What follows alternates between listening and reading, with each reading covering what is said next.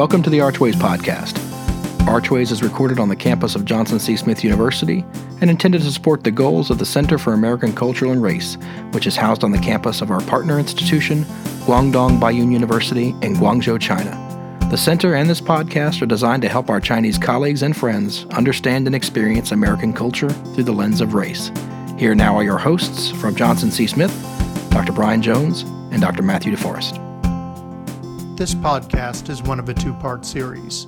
In 2017, William Brashears of Arizona State University and Yvette Hall and Jemayne King of Johnson C. Smith University presented a lecture tour entitled Multicultural America at American Cultural Centers at Guangdong Baiyun University, Guangzhou University, and Sichuan University.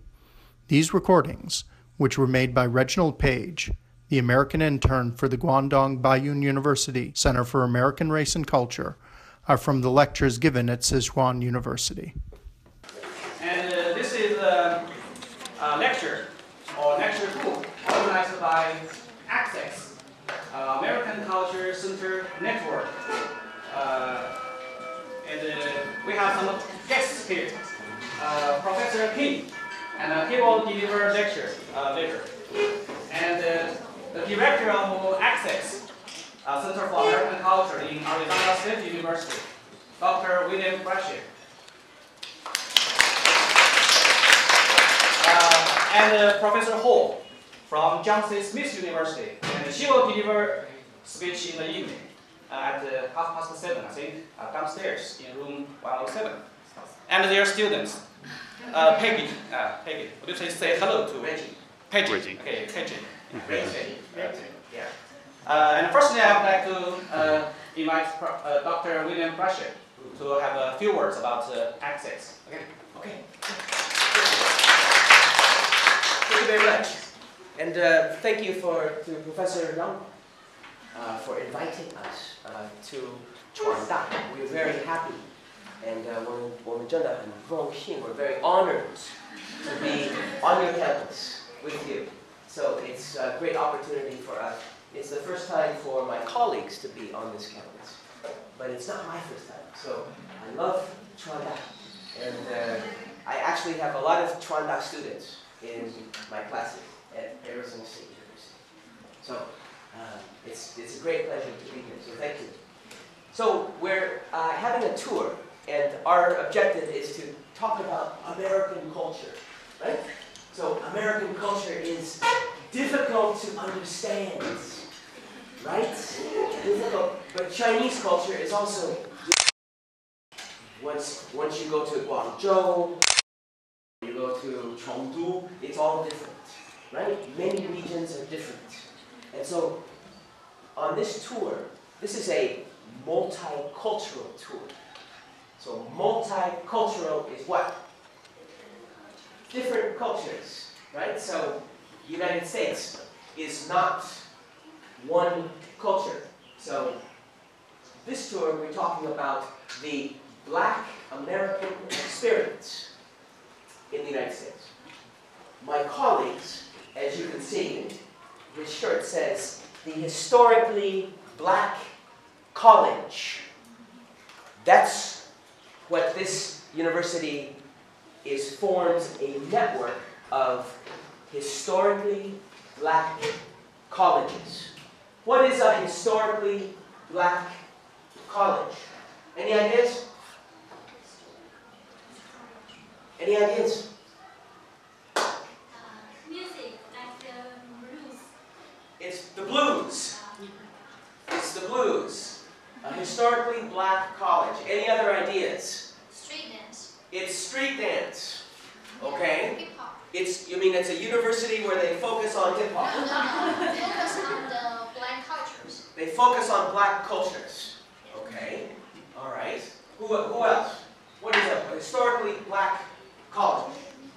What is it? Any other ideas? Maybe the Black people take part in the establishment of the college. The Black people take part in the establishment of the college. Okay. That's pretty good, right? Okay, so maybe we should say, when did this college start? what year? What year was this college established? Just guess. Guesses. Any guesses? Maybe after the Civil War. After the Civil War. And during the Reconstruction of the South. And during the Reconstruction of the South. Right? So we had a Civil War in the U.S. What year was Johnson C. Smith formed? 1867. 1867. It's older than Guangdong. 1867. Wow. So that was right after the Civil War. And so maybe Dr. King, Professor King, will, Professor Yvette will say something about historically black colleges. Could you say something? Sure. So historically black colleges and universities. So there's an acronym that we use, HBCU, historically black colleges and universities. Most were formed as a result of there being discrimination in the established. They would not allow African Americans to go to school there. And so we began to form our own with the help of many white people, mostly part of the churches. Many colleges have ties to the churches, institutions, so that African Americans would be able to get a college degree. Okay. So, anything to add to that? Sure. I'll roll just directly into. First of all, greetings to you all. Specifically, the Johnson C. Smith University, as was mentioned, was founded on April 7th, 1867, and the benefactor, one of the primary benefactors was the Presbyterian Church. And one of the reasons that HBCUs exist is because, as you mentioned, at the close of the Civil War, there were blacks who had spent their lives as slaves.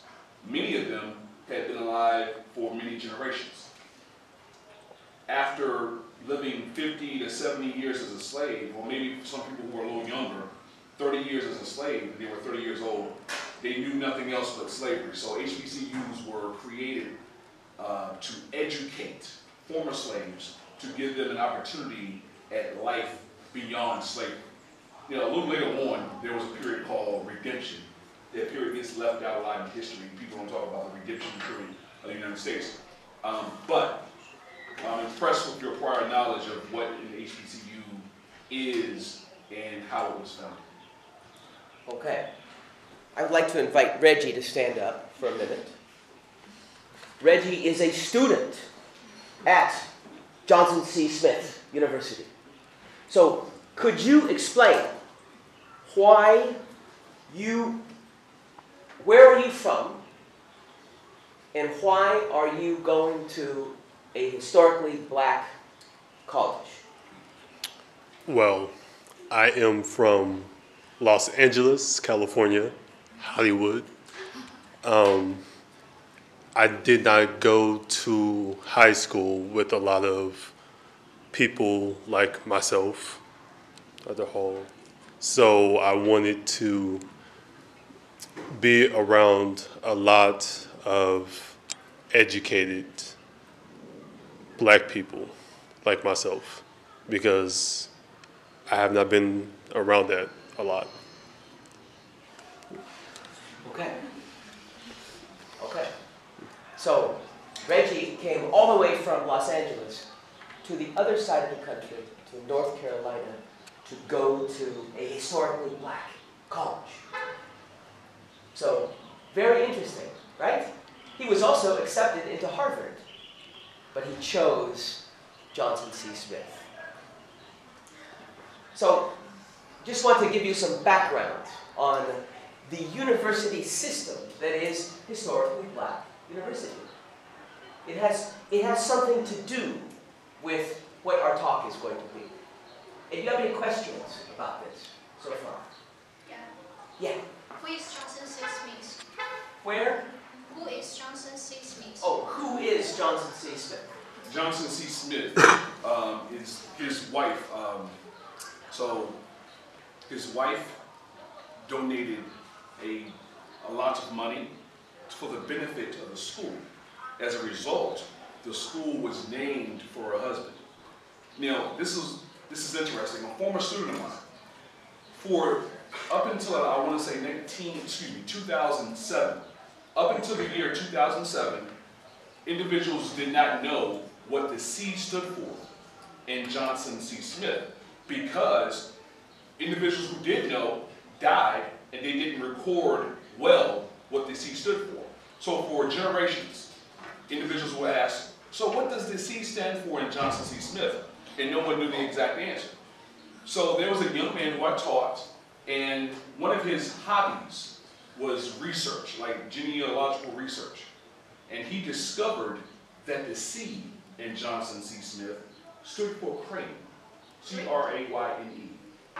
So the reason for me sharing that aspect of the story is that, think about this, that was lost information from 1867 until 2007. And a student, not a faculty member, not a paid researcher, a student at Johnson C. Smith University was the only person who was able to solve the mystery of what the C stood for. So yeah, Johnson C. Smith, his wife, after he had passed, gave a gift, a large financial gift, and because of that, the name, which before was Biddle Institute. Initially, the school was called Biddle Institute for the same reason, but you may notice, and maybe here in China, when someone donates a large amount of money, a building or a corporation, or for example, the CBA. The CBA, the Chinese Basketball Association, has had different names because different sponsors have paid to have their name reflected. So the C stands for Crane, and Johnson C. Smith, his wife, was a benefactor. And this is why the university carries his name. Okay. Any other questions about this? So this multicultural lecture series, as we constructed it, is really about understanding race. And so we don't want to deal with race, really. So when I'm together with my friends, we really don't think about race. Dr. Yangguang, I don't think that, oh, his race, what is his race? I don't think that. I'm yellow. But we don't, when you become friends with people, you don't see race. You don't really think about that.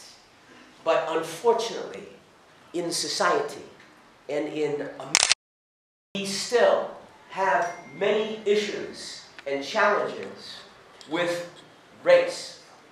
Race is, I look at Jemayne, I look at Dr. King, and, well, he may, because of the visual, because of what he looks like, he may have problems in the United States.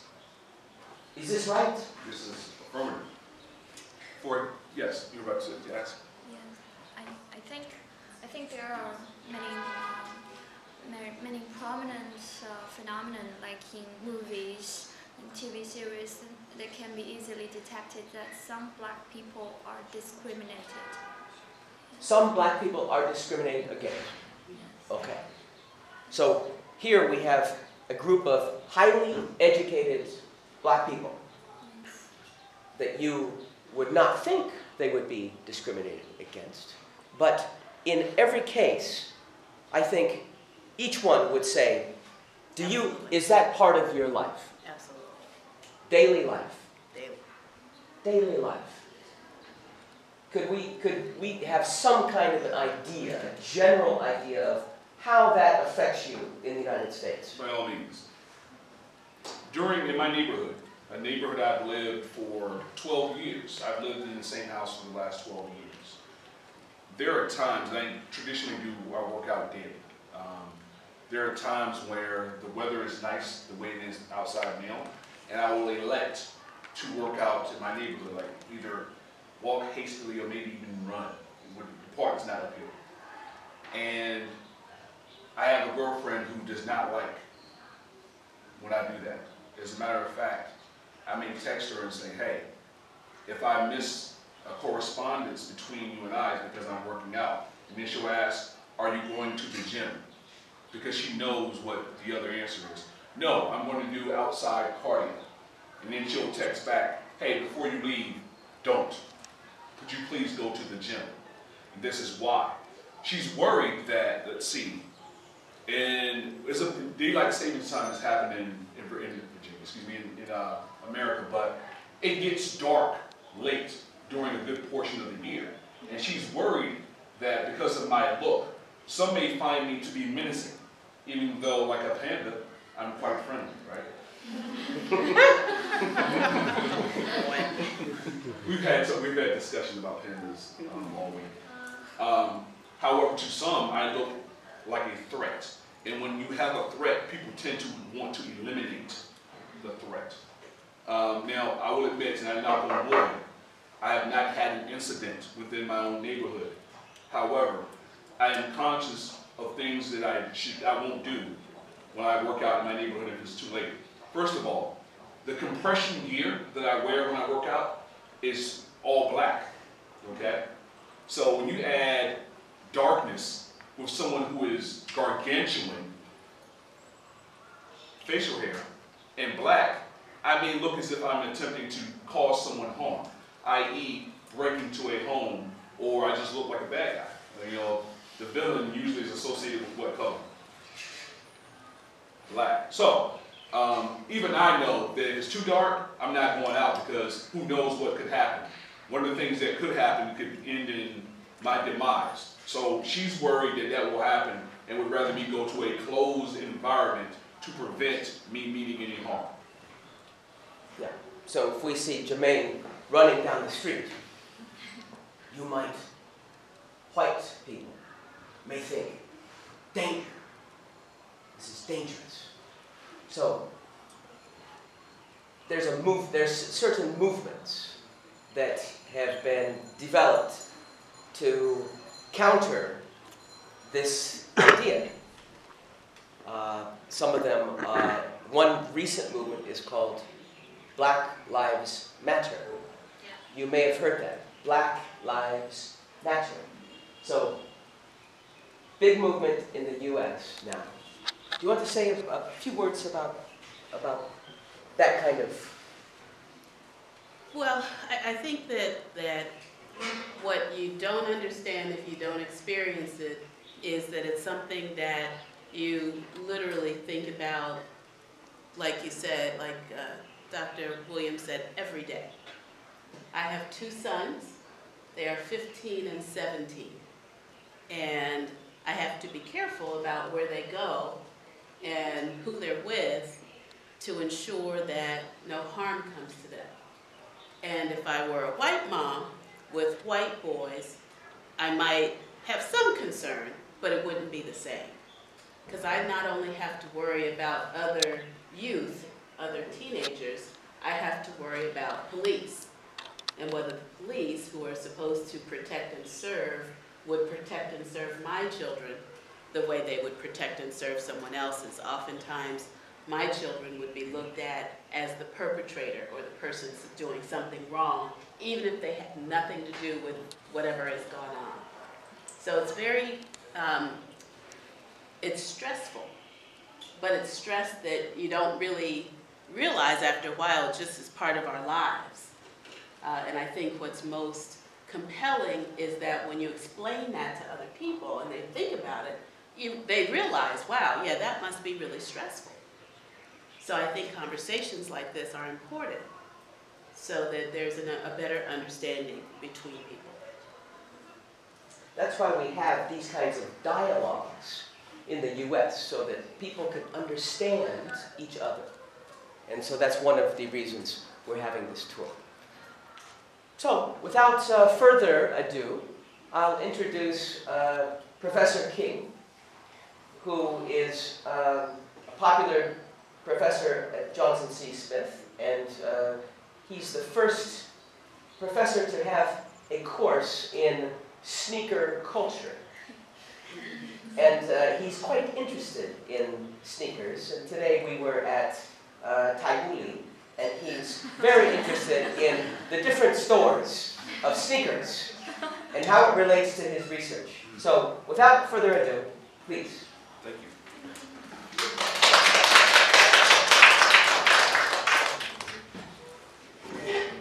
I bring you all greetings from Charlotte, North Carolina, and Johnson C. Smith University. Before I begin, I want to talk about the excursion we had today, Taigili, where since we've arrived, we've passed. By the way, before I begin, if you have questions at any time, please raise your hand and I will stop. So we'll recognize your question.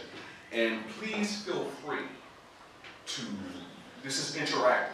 My courses at JCSU are not me lecturing for an hour, even though I may do so. But there's interaction between me and my students. Today, you are my students. So if there's something you would like to share or question, or if I prompt to ask someone, please feel free. So, Taigili, while we were there today, I looked specifically for Chinese footwear brands that I actually adore.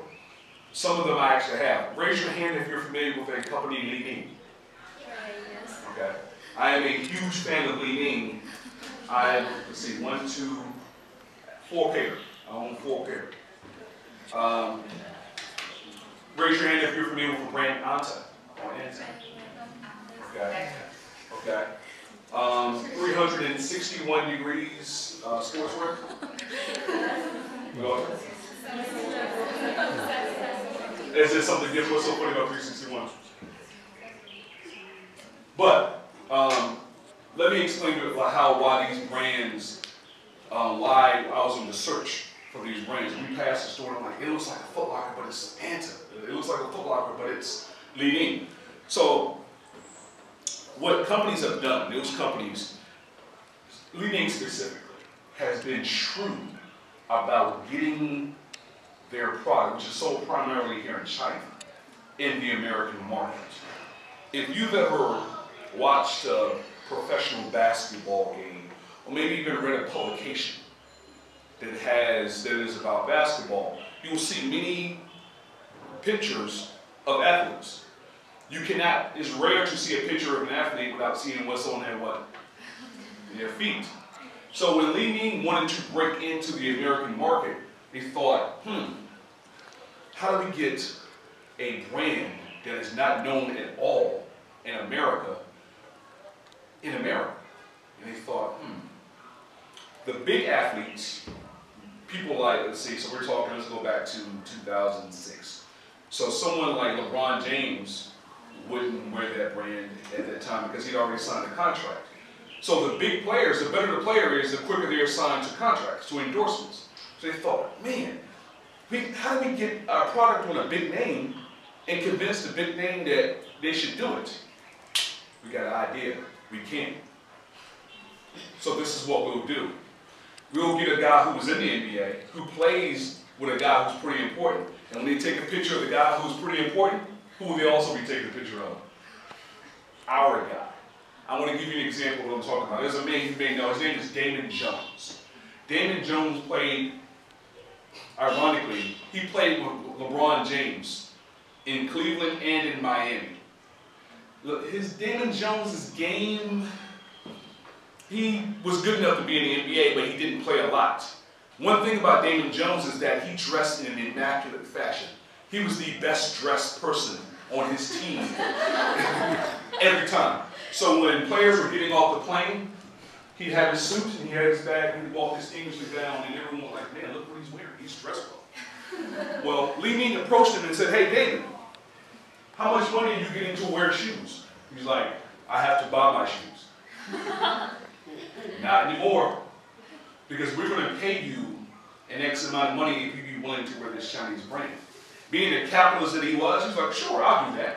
And every time, Neil back then too, every time they took a picture of Shaquille's feet or LeBron's feet or Dwayne Wade's feet, he was standing right next to them at the free throw line. And they got his shoes as well. This is how Jemayne broke into the American market. Now the strategy again, we don't need the big guy. We need a guy who plays on a team with the big guy, because when they get their picture taken, we'll get our picture taken too. And they've grown.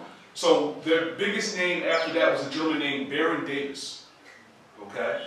The cars that I passed out has a logo. I call that logo the Crown Man logo. That logo was inspired by a Jemayne logo called the Boom Man logo, which was the official logo of Baron Davis. So in 2010, I had the opportunity to purchase 2 pairs of B. Davis Booms. They were called Booms. And they were the most comfortable shoes I've ever worn. And I thought, oh my God, not only is this shoe unique, but it's comfort. I must get more. And before I could buy more, it became a little bit more difficult at that time to buy them in the American market. But Chinese companies, clearly, this is a huge market. Okay, this is all you need. Okay, if you were a company selling shoes here. But typically, companies are not satisfied with all they need. They want the world. So, it is interesting to see. There's a basketball court right next to this building. And there's basketball being played. And as I got out of the car, I looked to see, oh my gosh, look at all these different brands that you can't get in the United States, or you can't get them easily. So I'll start there. One of the themes of this lecture will be uniqueness. In a city, in a country that you all have a style that is so unique that Westerners are literally attempting to replicate your take on style, which has a Western influence already. So this is unique. Whether you realize it or not, you all are influencing the world regarding fashion, and especially regarding sneaker culture. We will get to that. Uniqueness. Uniqueness is a part of the culture. The 1960s in the United States, there weren't a lot of choices of shoes. And by the way, shoes during that time were made of a particular material. Does anyone know? Sneakers. We're talking about tennis shoes or sneakers. Does anyone know? Canvas. Okay. Canvas. What are some canvas sneakers that you may wear now?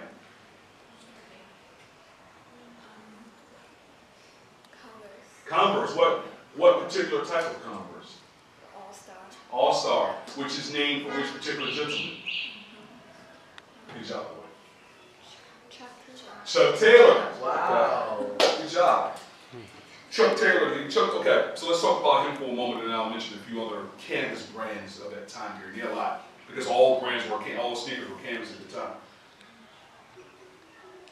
Well, let me ask you: does anyone know what Chuck Taylor did for a living?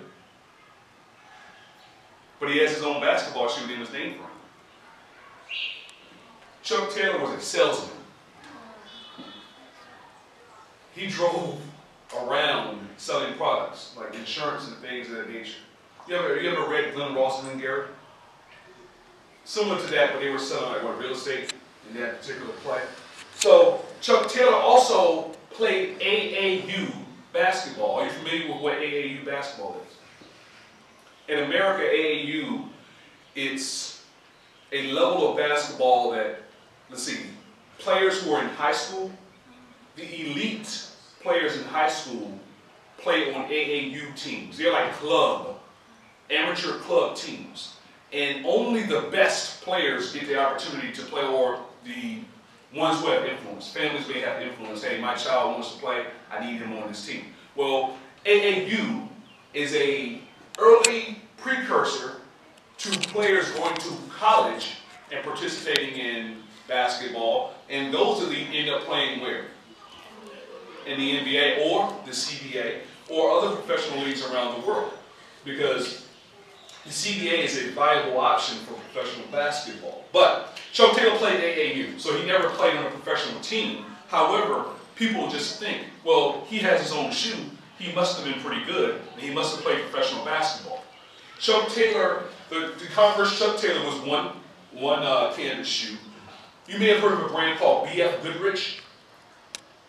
B.F. Goodrich is a tire company in America.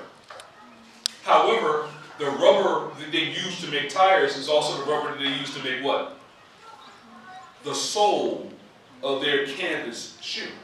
There's a company called Procad, which is popular worldwide. Procad had a shoe called the Procad Super. Well, if you were to look up the Procad Super, you would see a shoe that looks a lot like the Converse Chuck Taylor. Many times, companies would just take a model of the shoe and brand it their own. We'll talk more about that in this particular lecture. So during the 60s, sneakers were canvas, and they didn't have a lot of options in color. So why would you select a shoe that was a different color? Like, why would you do something?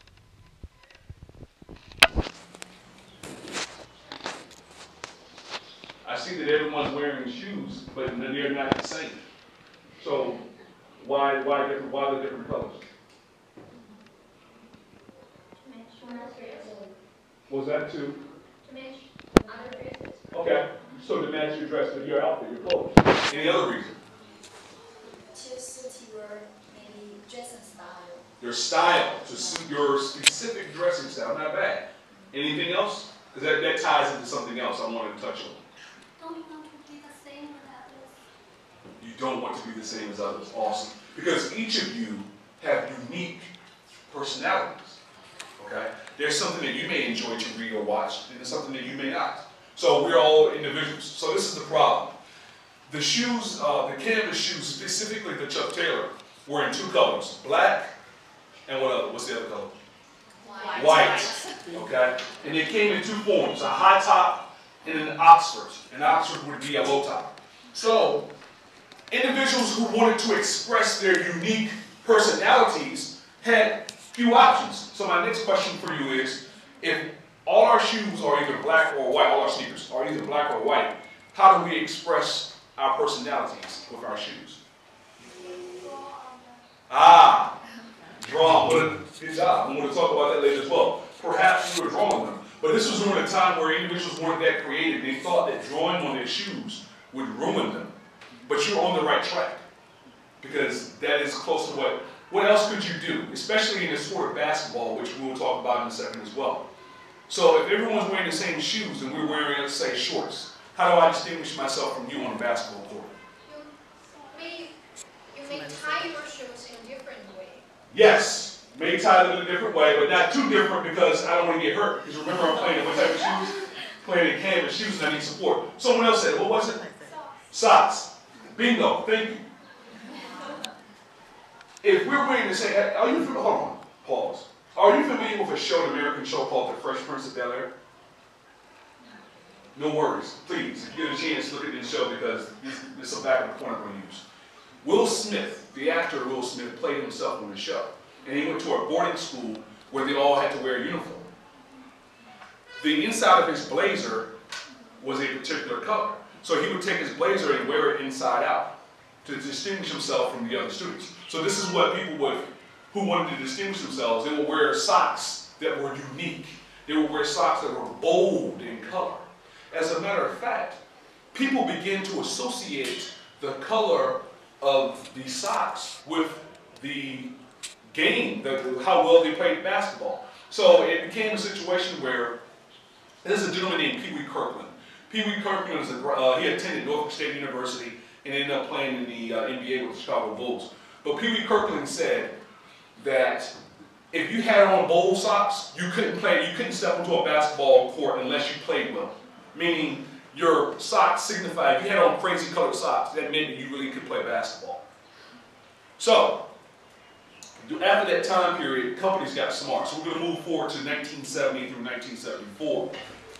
During that period, there was the emergence of leather, suede, and basketball culture began to become what we call popular culture. Now, The suede in 1970 is a little different from the suede we have now. The suede in 1970 was so pure that if you rubbed it, it may have moved, right? Because it was that close to being a cow. But during that time, there was a company named Adidas. Are you familiar with Adidas? Adidas crafted and marketed the first $100 shoe. Now, let's think in the long of 2017 money. We're talking about a shoe that was $100, a sneaker that was $100 in 1972. Okay? That was unheard of. Most people were unwilling to pay $100 for a sneaker. And to be quite honest, the demographic that they wanted at that time probably couldn't afford a $100 sneaker, but this is how they sold it. It was the first sneaker that featured 100% leather. And also, it featured, we're going to use the term technology as we proceed. The toe box, it had a perforated toe box. Does anyone know what that is? Let's see, I'm not wearing that. I don't have a, yesterday I had on a pair of shoes that had a perforated toe box. A perforated toe box looks like this.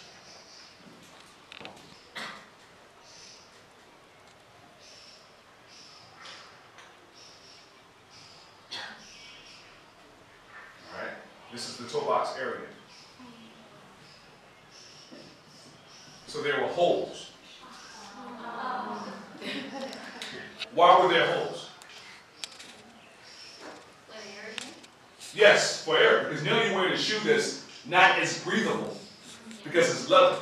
So if you're active when you leather shoe, your foot may get hot. And they had those air holes. The same way you ever have like a pet turtle or some type of animal in a box, and you make the holes in the box so they can breathe. Same thing for your feet. So it had perforated toe box. And this is the thing that really helped sell this shoe. The shoe was called the Adidas Top 10. It was attached to the top 10 players in the NBA at that time. I need you to think about how powerful that is. The top 10, the best players in the NBA, the top 10, top 10%, all wore this shoe. It was named for them.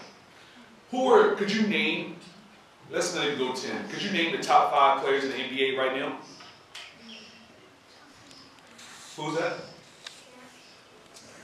James, LeBron James. All right, who's next? In no particular order, it doesn't matter what order you put them in, but just give me the top. Like, Kobe, recently retired, but he's so good, let's count him in there as well, because I'm a Laker fan and I don't have a problem with that at all. Okay? Kobe, who else? Give me your third.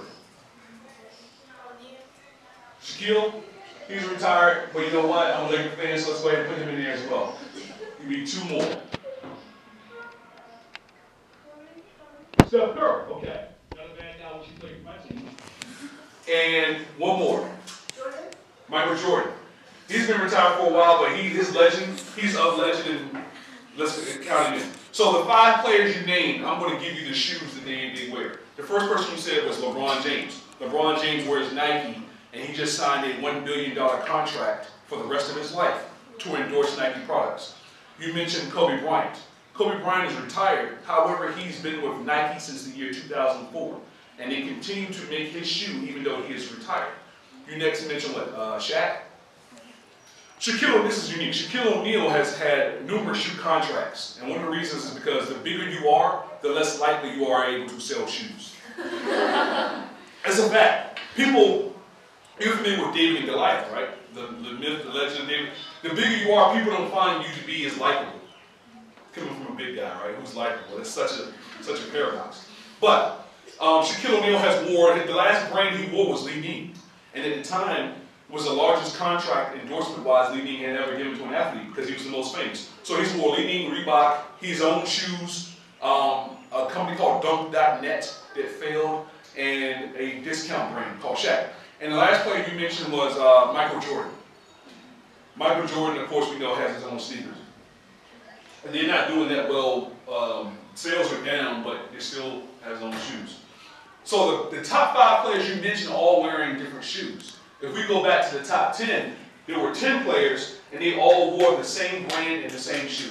People went out and flocked to buy this shoe because if you didn't like one player, there was probably one of that 10 who you did like. During this time, also, the culture, I mentioned pop culture. Basketball culture became pop culture. So things that someone may wear while they were shooting basketball, they began to wear it when they were not shooting basketball. As if they were college students and they were going to class, they would wear long socks, they would wear sneakers, they may even wear basketball shorts and or a jersey, like whatever they would shoot ball in. That became a part of their regular wear. So we have a time period where basketball is now influencing popular culture. Now, during the late 70s, we have the emergence of choice and the connoisseur. You'll find with any product, if a product is doing well, what will another company attempt to do? To copy, to replicate. If you're going to buy this, buy ours too, because there's so much money to be made in these streets. Okay? The companies began to, everybody had a shoe. There were so many brands. Because now, sneakers were made for utility, to be used for a specific purpose, for athletic competition leisure. But now people are wearing them as outfits. So companies wanted to enter this market. And there were so many brands, people began to subscribe to brands. I'll pause for a moment. Are there, and not just sneakers, any brand, are there brands that you are loyal to? And if so, what are they? Of any product? Nike, okay. Loyal to Nike. What other brands? New Balance, okay. New Balance is huge here. What else? Okay. Red Bull? Okay. Red Bull gives you wings, right? Apple. Apple is gold. Apple is a brand, right? Like when people, hold on. When people buy Apple products, many of them are not worried about them exploding while they use them. There's another brand, and it sounds like I'm almost like I'm paying to endorse them now. But I don't have that brand that explodes while you use it, I don't have that. You all are loyal in one way, shape, or form, whether you realize it or not, to particular brands. It may be a particular shoe technology, but this is what happened during that time period. Companies realized that, oh, people are loyal to us. We can stick with them and make products specific to their network for a while, but eventually that failed. During the early 80s, so we're talking the late 70s, the early 80s, something magical happened. How many of you are fans or subscribe to elements of hip-hop culture? Okay, this is one end.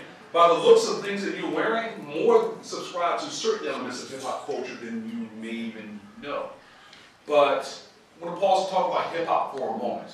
Hip-hop started in the early to mid 70s. Okay, it really took its roots in the Bronx, New York. Are you familiar with New York City? Okay, the Bronx is a borough in New York. It was started by minorities, specifically Puerto Ricans and blacks. Okay, hip-hop culture is the song of the proletariat. In other words, individuals who did not have a voice, their communities would not hear them, their government would not hear them, they would turn to hip-hop to voice how they were feeling, to music.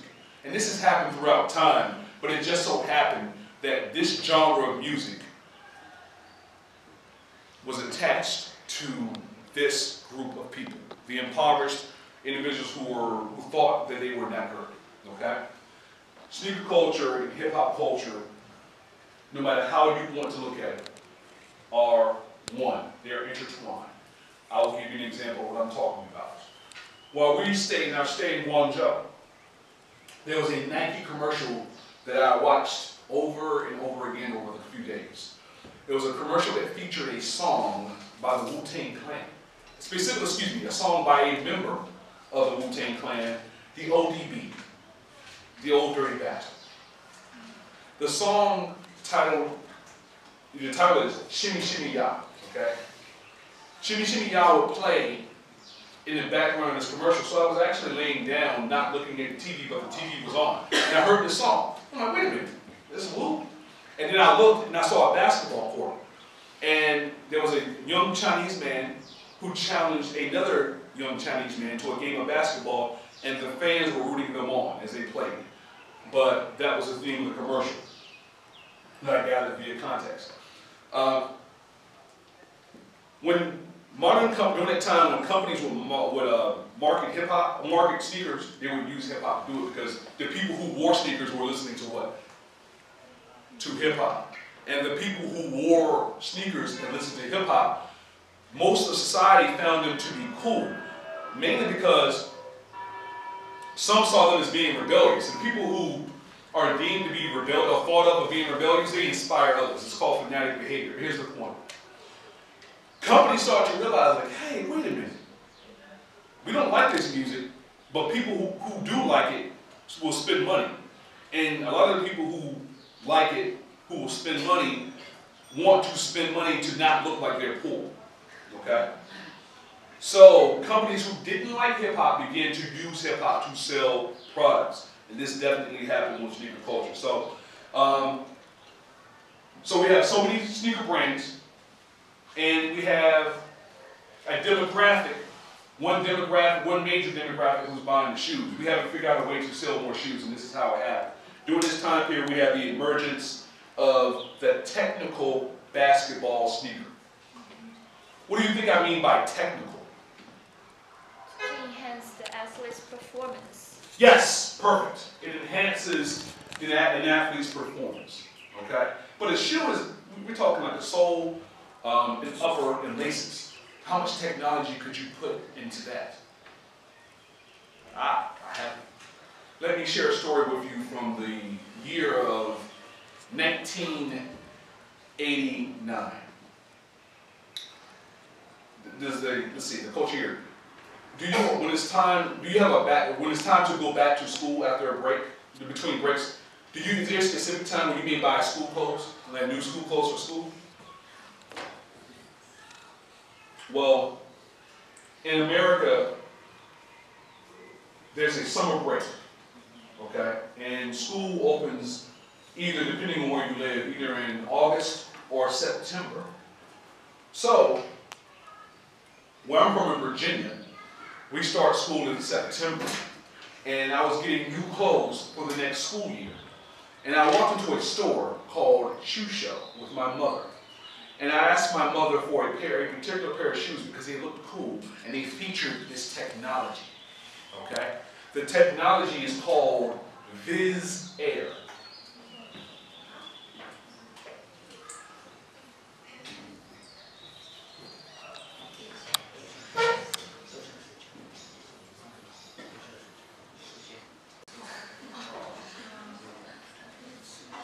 An air bubble. There was an air bubble in the heel of the shoe. The shoe was the Nike Air Revolution. By the way, the Jordan 3, the Air Jordan 3, the original, the low-top version of the Nike Air Revolution. So I presented the Nike Air Revolution to my mother. Mom, I would like to get this shoe.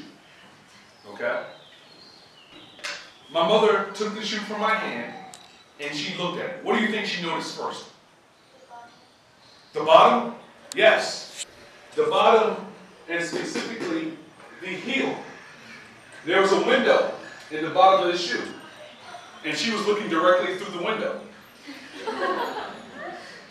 And she said to me, before she even looked at the price tag, I'm not paying for that window. And the look I have on my face is the same look I was like, well, I was looking at my mom like, come on, don't be this way. Like, I'm thinking, don't be that cheap, right? Like, it's not that much more. So my mother this is the reason my mother is my mother. She's pretty smart.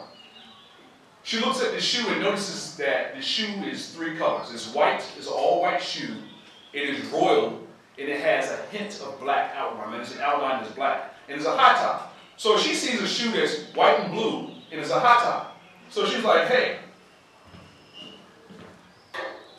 this is a high top Nike that is also white and blue, but it doesn't have Viz Air. You're getting this for back to school. Okay? I'm thinking, well, it's better than not getting anything. So the other shoe was the Nike Air Delta Force, which also featured air. However, you couldn't do what? You couldn't see through it. It didn't feature that technology. So I want to share this with you. The difference between the Nike Air Revolution and the Nike Air Delta Force is that Nike created two basketball shoes. One was marketed to someone who was willing to pay the extra dollars for that window, and the other was for the customers who wouldn't pay for that. Now, it had air in there, but you just couldn't see through it. During this time, companies began to develop. Sometimes it was real technology to enhance an athlete's performance, and other times it was a placebo, which is a fake, a fake technology. I'm going to give you examples of fake technology. You mentioned Converse earlier. In the early 90s, Converse created a technology called React Juice. What do you tend to do with juice? Drink it. Okay? So, think of this as the back of the shoe. This is the back of the shoe, and there was a window, a packet, a clear window that had React written on it. And inside that was a bright neon yellow fluid. And if you would move to your left, the fluid would also move where? To your left. If you would move to your right, the fluid would move where? To your right. So this is what Converse said. Our shoe, our basketball shoe, the Converse Aero Jam, worn by Grandmama, Larry Johnson. The Converse Aero Jam features React Juice. So when you go to cut on the basketball court, the juice will move with your body weight and make your cut quicker. And people believed it. And they went out and bought React Juice. So companies like, wait a minute, Nike's making money off this technology. Converse is making money. We have to come up with something. There's a company called LA Gear. You may have heard of LA Gear. LA Gear came up with the catapult. So think of this as the bottom of the shoe again. And there was a spring that was in the heel. So I'm going to make the heel this way. Whenever you would take a step, the spring would do what? Yeah, it would pop up. So they said when you jump, the spring will do what to you? It will propel you in the sky. You can dunk like Carl the Mailman Malone, who was a guy who just happened to be able to dunk well. So individuals who wanted to dunk like Carl the Mailman Malone would go out and buy this shoe. Since I'm talking about technology, I got to move forward for just 1 second and mention this. Are you familiar with Kim Kardashian? Yes. Wow, she's global, like she's international. Okay. I want to show you how companies are still using placebo technology to sell shoes. Does anyone know what the #2 best-selling sneaker company in the world is? Nike and Adidas. Close. Nike's #1. Adidas is about #3. Air Jordan. Air Jordan is a separate brand, but it's not that high. It's high, but not that high. Timberland. Good choice. Still not that high. The #2 brand is a brand called Skechers. Oh, yes, Skechers. Skechers. This is the type of marketing Skechers is on, what they use. So Kim Kardashian is known a lot for her fashion and for her beauty and also for her figure. Okay? To put it simply, she has a large posterior. Okay? Skechers created a shoe called the Shape Up, which had a unique curved bottom. And they went out and marketed and said, hey, Kim Kardashian wears our shoes, and look at her behind. If you were to buy our shoes, because our shoes aren't flat at the bottom, you're working your glutes every time you step. And if you wear them long enough, you will have a posterior like who? Kim Kardashian. Women went out and bought these shoes in droves. And then one brave woman said, I've been wearing these shoes for a year and my glutes have not changed.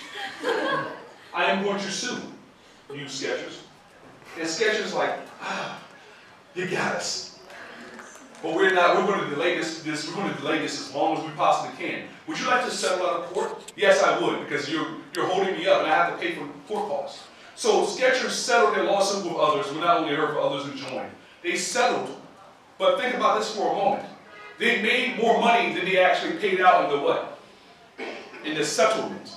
So it was a calculated loss. So companies, many times companies are not sued on their fake technology because people don't think like, they don't think that far. But during this time period, technical basketball shoes became a thing. Companies tried to create new and sometimes real, like the Reebok Pump, and sometimes fake, like React Juice by Converse, to enhance the sales of their sneakers.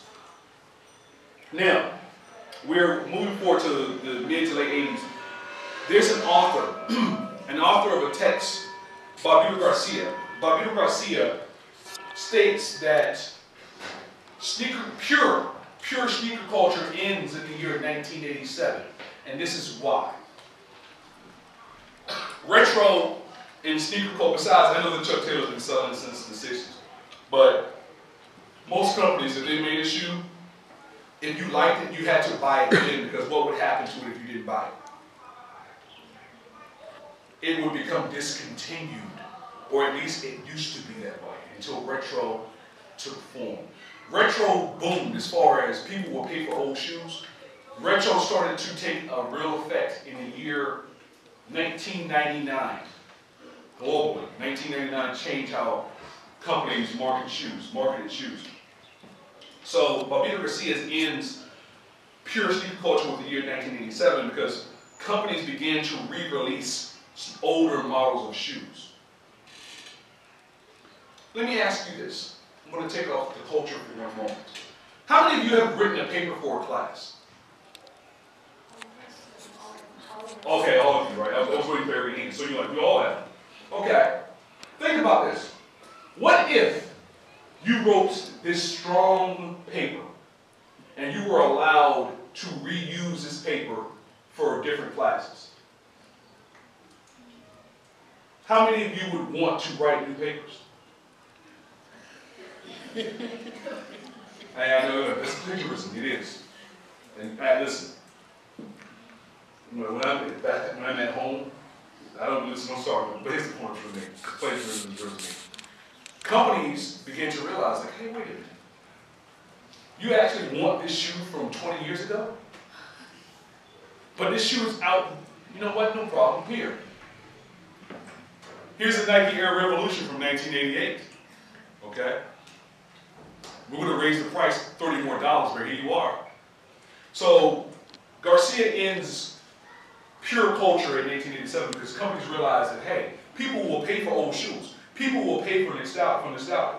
I was born in the year 1977. There's a car one of the cars I desired to have was a car made in 1973, and I bought one. It was a 1973 Chevrolet Chevelle. Now, because it was in pretty good condition, but I was looking to restore it piece by piece, and then I got tired and just got rid of it. There were individuals who were a little older than I am who actually had a Chevelle, whether it be 1971, 72, or 73, who actually had their car in their youth, and now they're much older. What might they do in their older age? Well, if they don't have it anymore, so they go out and do what? Buy it again, because it reminds them of what? Yeah, the days of their youth, the old days, yes, the old days. Nostalgia. There's a price tag for nostalgia. And typically it's a high price tag. You're not going to get nostalgia cheap, folks. So, sneaker companies realized that and they began to re-release old shoes that were outdated and just sell them again at a higher price tag. Sometimes they would change things to make them updated, but typically retro now drives the market. If there's at least one student in here who's wearing a sneaker that's not current, if someone's wearing a Stan Smith Adidas, that shoe's not even a Stan Smith. That shoe's been recycled to the point where they changed the name. Okay, but it's the same shoe from the 60s and the 70s. So, tennis, yes, definitely. Retro, according to Garcia, ended what we now know as pure sneaker culture. We'll talk about two more things. It should be close to, what's my time looking like? We're close to 10 minutes, okay. Gotcha. So we'll bring up two things and then we'll close it down. And if you have questions, I will address your questions. Someone mentioned earlier, one of you mentioned drawing on sneakers. The arts and crafts portion of sneaker culture has been there almost since the beginning. Because, again, if you buy a pair of sneakers and I buy the same pair, and I'm thinking like, we're not the same people, so why should I draw on mine? You know, alter the appearance by cutting parts off. Customization right now is huge. There's a young man, a former student of mine, who has a customized shoe business on campus. And people pay him a good amount of money to customize their shoes. There's a gentleman named Mach in Pittsburgh, Pennsylvania. And people pay him 4 times what they paid for their sneakers to customize their shoes in a unique way. Now, he does a great job. But the customization of sneakers is becoming a big business. And you don't need to go to school to do that. You just need to have artistic ability and to be creative. This is the last portion. A hunting we will go. Many times if individuals are looking to be unique with sneakers, they go off the beaten path to find them. So I'll ask, are there places here you may go to purchase shoes that you may not tell somewhere else where you got them? I'm not talking like I went to the mall or I went to the store down the street. Is there like a secret locale where you may go and you may not tell your friends because you don't want them to go and buy the shoes that you have? Okay? This became popular. This is a staple of sneaker culture. Where did you get those? To walk into a room and someone stopped you like, excuse me, sir, I have to ask you, where did you get those? Okay. The Archways Podcast is a production of Johnson C. Smith University in Charlotte, North Carolina, USA, in partnership with the Guangdong Baiyun University in Guangzhou's People's Republic of China. Archways is made possible through generous funding from the United States Embassy in Beijing, China, and through the College of Arts and Letters at Johnson C. Smith University. Additional support has been provided by the Andrew W. Mellon Foundation. Subscribe to this podcast through iTunes. You can email us at jcsuartsletters@gmail.com.